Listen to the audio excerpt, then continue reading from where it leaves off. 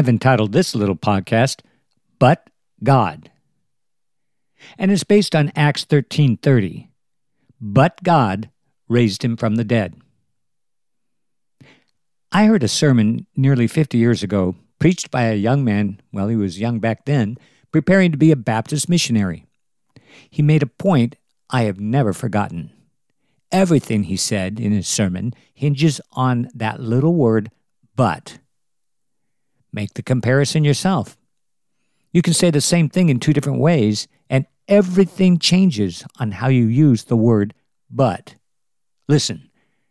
First, I know God is able, but I am broke, my kids are in trouble, my wife is leaving me, and I have incurable cancer.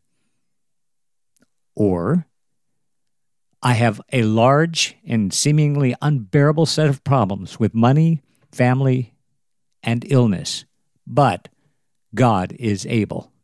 Which of the two sounds more faithful? Paul understood the proper placement of the conjunction as he demonstrated in his message to the synagogue at Pisidian Antioch. Here's what he said. They asked Pilate that he be executed, that is Jesus. So they took him down from the cross and they laid him in the tomb. But God raised him from the dead. When compared to execution on the cross, my problems seem, and truly are, quite small. God's resurrection power dwarfed the impact of the cross by rendering death absolutely impotent.